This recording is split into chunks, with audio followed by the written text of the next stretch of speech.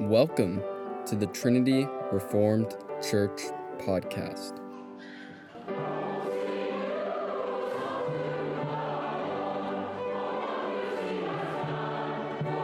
Sermon by Matt Carpenter on November 21st, Lord's Day service.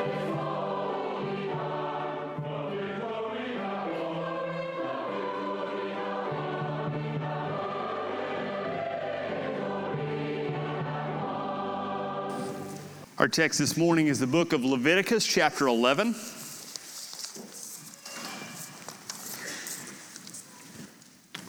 Read verses 1 through 17 and then 43 through 47. Now the Lord spoke to Moses and Aaron, saying to them, "Speak to the children of Israel, saying, These are the animals which you may eat among all the animals that are on the earth. Among the animals, whatever divides the hoof, having cloven hooves and chewing the cud, that you may eat. Nevertheless, these shall you not eat among those that chew the cud, or those that have cloven hoofs. The camel, because it chews the cud, but does not have cloven hoofs, is unclean to you. The rock hyrax, because it chews the cud, but does not have cloven hooves, is unclean to you. The hare, because it chews the cud, and does not have cloven hooves, is unclean to you. And the swine, though it divides the hoof, having cloven hooves, yet it does not chew the cud, it is unclean to you. Their flesh shall you not eat, and their carcasses you shall not touch. They are unclean to you. These are they that you may eat that are in the water. Whatever in the water has fins and scales, whatever in the seas or in the rivers, that you may eat. But all in the seas or in the rivers that do not have fins and scales, all that move in the water, or any living thing which is in the water, they are an abomination to you. They shall be an abomination to you. You shall not eat their flesh, but you shall regard their carcasses as an abomination. Whatever in the water does not have fins or scales, that shall be an abomination to you. These you shall regard as the abomination among the birds. They shall not be eaten, for they are an abomination. The eagle, the vulture, the buzzard, the kite, and the falcon after its kind, every raven after its kind, the ostrich, the short-eared owl, the seagull, and the hawk after its kind, the little owl, the fisher owl, and the screech owl, the white owl, the jackdaw, the carrion vulture, the stork, the heron, all after its kind, and the bat." Now, verse 43. "You shall not make yourselves abominable with any creeping thing that creeps, nor shall you make yourselves unclean with them, lest you be defiled by them. For I am the Lord your God. You shall therefore consecrate yourselves, and you shall be holy, for I am holy. Neither shall you defile yourselves with any creeping thing that creeps on the earth. For I am the Lord who brings you up out of the land of Egypt to be your God. You shall therefore be holy, for I am holy. This is the law of the animals and the birds and every living creature that moves in the waters and of every creature that creeps on the earth, to distinguish between the unclean and the clean, and between the animal that may be eaten and the animal that may not be eaten." Let us pray. Father and God, you have given us clear teaching through your word of what you have done, what you are doing, and what you will do. May we receive it and receive hope in your glorious message of the gospel. May the words of my mouth and the meditations of our hearts be acceptable in your sight, O Lord, our rock and our Redeemer. Amen. Our chapter this morning has been the foundation of more than a few diet plans over the centuries. While there are certainly benefits to not eating fried vulture this Thanksgiving, there's more to the clean and unclean distinction than physical health. In these distinctions, God was preparing his people for the work of Christ. To understand the distinction between clean versus unclean animals, there are a few classifications that we need to see first. Those classifications are holy versus common, and clean versus unclean.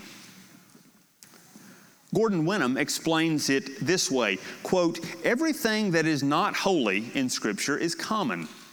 Common things then divide into two groups, the clean and the unclean.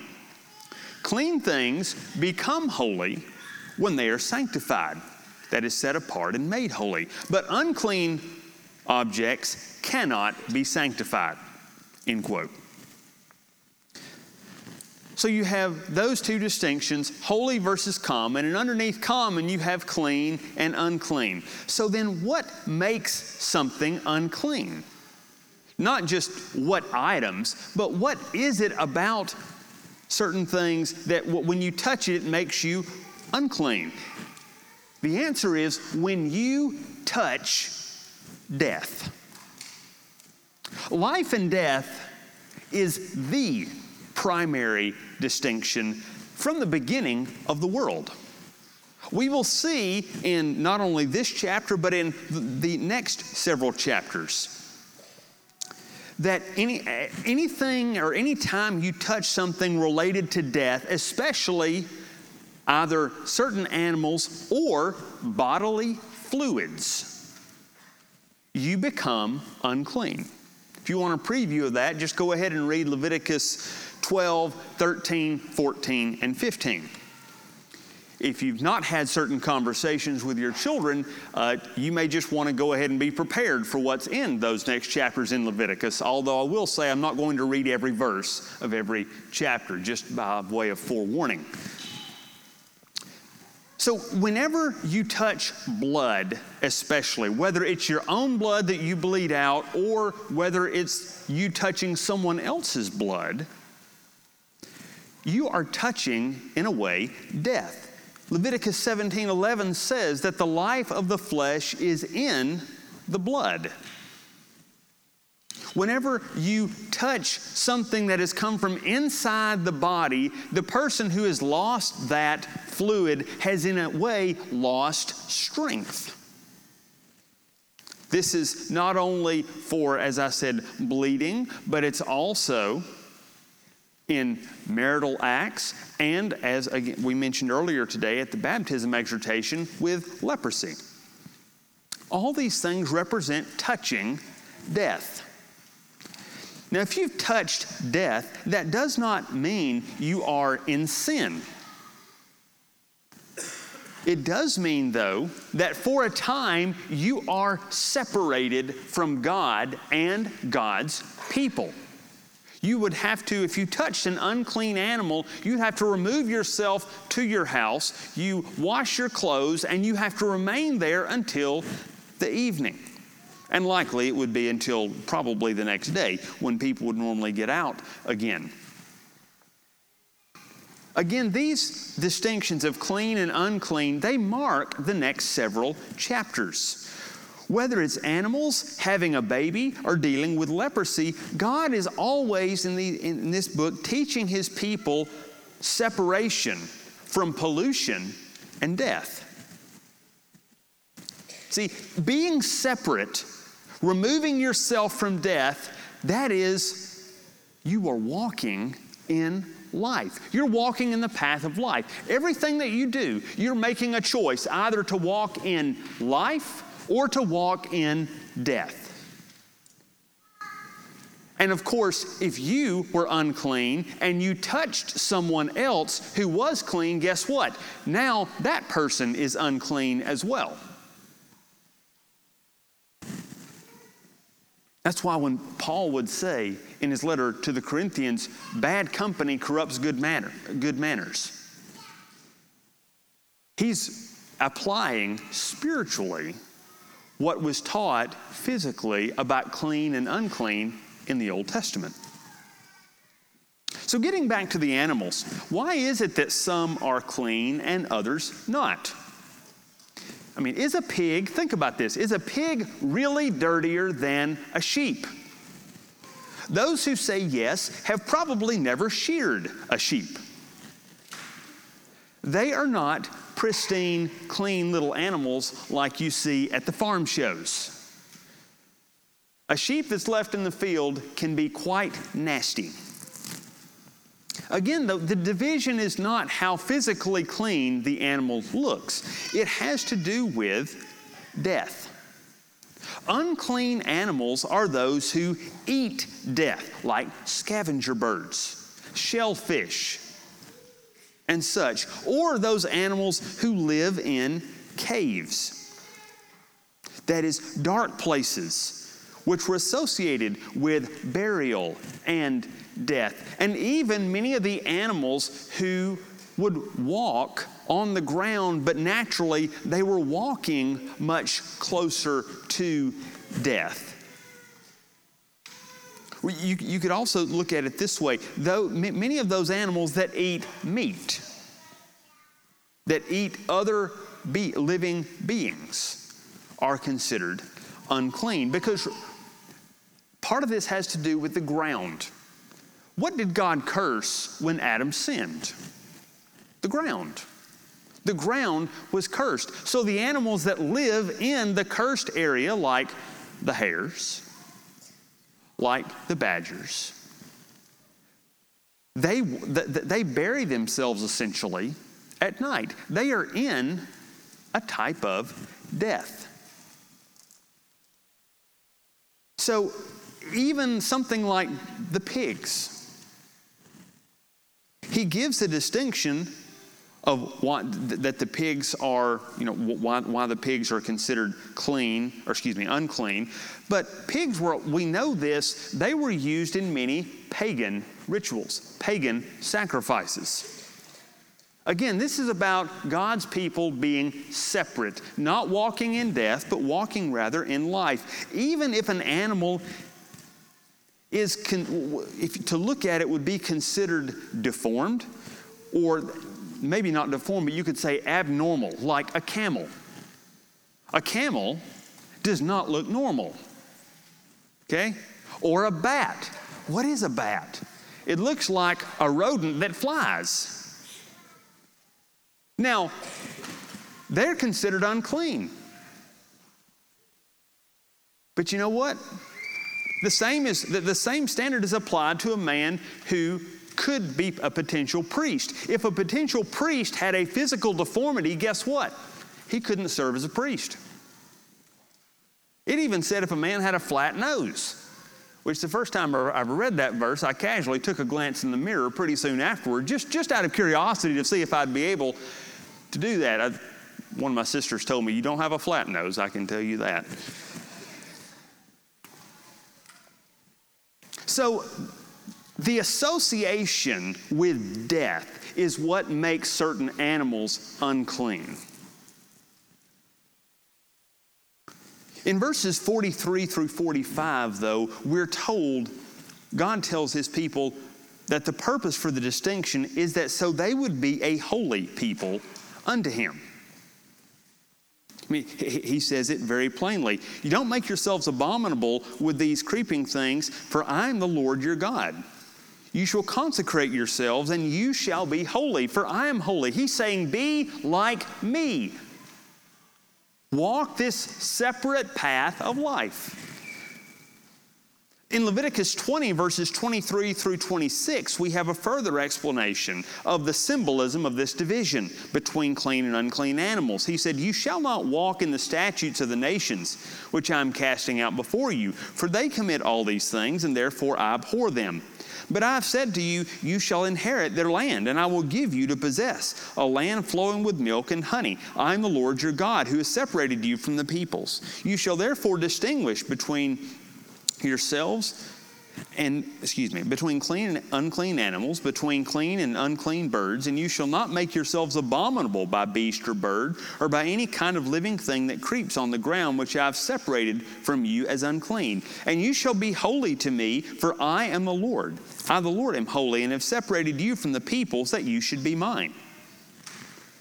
It's not that the other nations had radically different dietary restrictions. We know historically that for the most part they didn't have vastly different. It's not that the neighboring Amorites or something were just feasting on ostrich all the time. That was not their habit. But God, he's teaching his people why there must be separation. You see, the animals are associated with the nations. That's what he's saying in Leviticus 20, verses 23 through 26. He said, I'm separating you from these other nations. That's why I don't want you eating certain things, and I do want you eating other things. This separation of animals it teaches his people a picture of the coming gospel. So, what do you do if you become unclean by touching an animal? Or perhaps we see it further. What do you do if you become unclean, period? Well, his prescription is always, whether it's with the animals or whether it's with other things, you have to wash your clothes. So there has to be a washing. Washing is necessary to go from being unclean to clean. And sometimes there must be shedding of blood. This washing brings you back into fellowship with God and his people. So the laws were given to draw Israel as a nation to holiness. But what about the animals? I don't want to forget about them. Are some animals destined just to be unclean for the rest of history? Well, you and we can't make animals clean just by washing them. But guess what? God can. And he says actually that he will. We get a glimpse of this in Isaiah chapter 11. In Isaiah 11, we're told that the rod of Jesse will rise. And in his reign, let me begin in verse 6. Very famous passage you'll recall. The wolf also shall dwell with the lamb. The leopard shall lie down with the young goat. The calf and the young lion and the fatling together, and a little child shall lead them. The cow and the bear shall graze. Their young ones shall lie down together. And the lion shall eat straw like the ox. The nursing child shall play by the cobra's hole, and the weaned child put his hand in the viper's den. They shall not destroy nor hurt in all my holy mountain. For the earth shall be full of the knowledge of the Lord as the waters cover the sea. And in that day there shall be a root of Jesse who shall stand as a banner to the people. For the Gentiles shall seek him, and his resting place shall be glorious. He again is equating the animals who are coming in with the Gentiles coming into the covenant. This wonderful picture of the predator and prey being united is not just about predator and prey. It's not just about peace. It's about the unclean predator lying with the clean prey together. The clean animals, sheep, cow, ox, are with the unclean animals, the lion, the wolf. They're together. See, lions and wolves had paws. If you had paws, you're unclean. So you have more going on than just this lovely precious moments picture, which is honestly what we often think of when we think of Isaiah 11. No, this is the work of Yahweh in the flesh.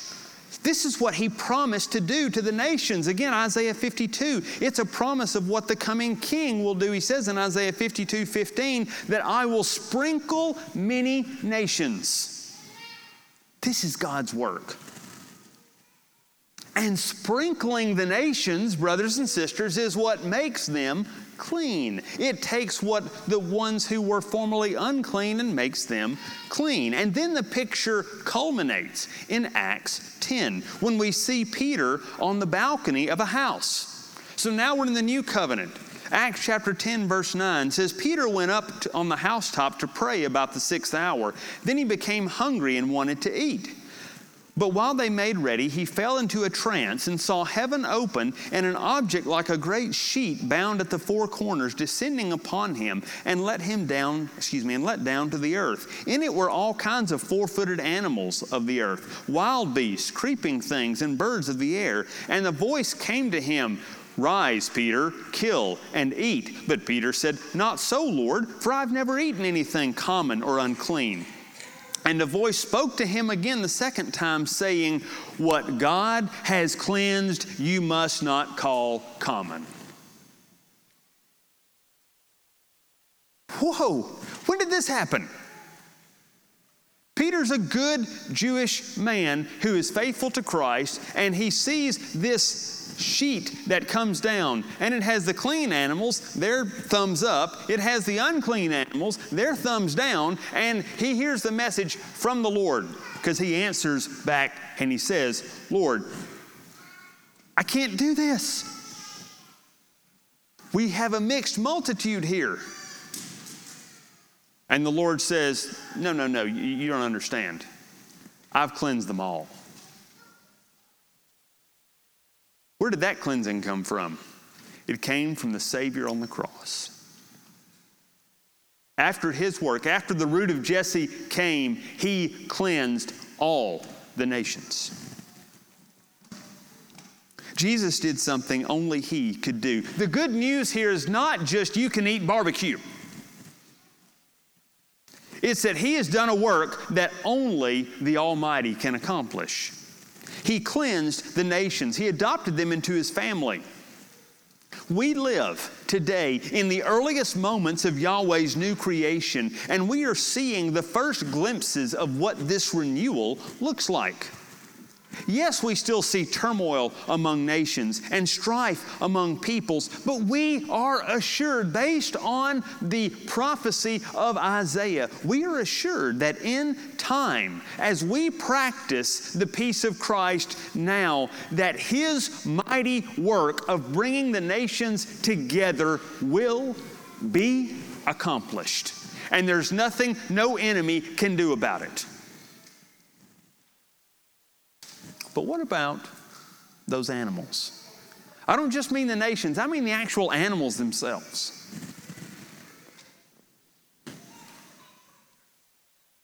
I want to remind you of Paul's words in Romans 8:19 through 21. He says this, for the earnest expectation of the creation or of the creature eagerly waits for the revealing of the sons of God. For the creation was subjected to futility, not willingly, but because of him who subjected it in hope, because the creation itself also will be delivered from the bondage of corruption into the glorious liberty of the children of God. The very creation itself, not just humans, but all creation was subjected to the consequences of sin. And according to what Paul says here, the creation waits for the revealing of the sons of God. And God subjected the creation. All creatures are subjected to this in hope. Because one day the creation will be delivered from the bondage of corruption. You know what? If he wanted to use the word men or man, he could have. That's not what the apostle, writing under the inspiration of the Holy Spirit, used. He used the words creation to include all of it. Though we all deal with the effects of sin, death, and separation from God, God has revealed to us as his people the path of life. Just as in the old covenant, they had, when they would become unclean, they needed to be washed. And in some instances, they would need blood. We have been washed and we have received blood flowing from the side of our Savior. And just as Israel of old, we are called to walk in the path of holiness, obeying him in faith. We will still experience the effects of sin throughout this life, and we will see the effects of death as we are subjected to the same futility. But that is not our final expectation. At this point, I would ask you to brace yourselves. The day will come As John saw in the book of Revelation, chapter 5, verse 13. Let me quote, "Every creature which is in heaven and on the earth and under the earth, and such as are in the sea, and all that is in them, heard I saying, blessing and honor and glory and power be unto him that sits upon the throne and unto the Lamb forever and ever." Think about that. In that passage in Revelation 5, John saw into heaven. He saw into the heavenly realm the angels. He said 10,000 times 10,000, praising God. And then he's looking in the earth. And he said, when I looked up into heaven here, that word is a reference to those things that are in the sky. And then he sees in the earth, and then the sea, and the things that are under the earth. All, again, every creature saying this. Do you know what John saw? John saw a vision of one day us joining our voices, not only with the saints of old, not only with the angels before God. John saw every creature, the clean and what were formerly unclean, the animals of the land, the sea, and the sky, all saying, blessing, honor, glory, power be unto him that sits upon the throne.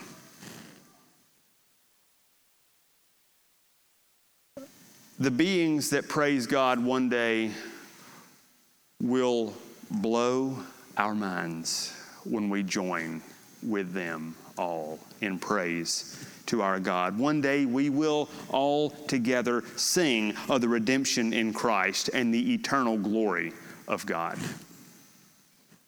That, brothers and sisters, is the good news of the clean and unclean animals, because now they're cleansed. The nations are cleansed. And he sets before us in his word the hope of creation. Let us pray. Father and God, thank you for teaching us, for making known the glory that you have revealed. I pray that we would receive this. I pray this in Christ's name. Amen. Thanks for listening. If you want to find out more, check out our website at trinityreformedkirk.com. That's trinityreformedkirk.com.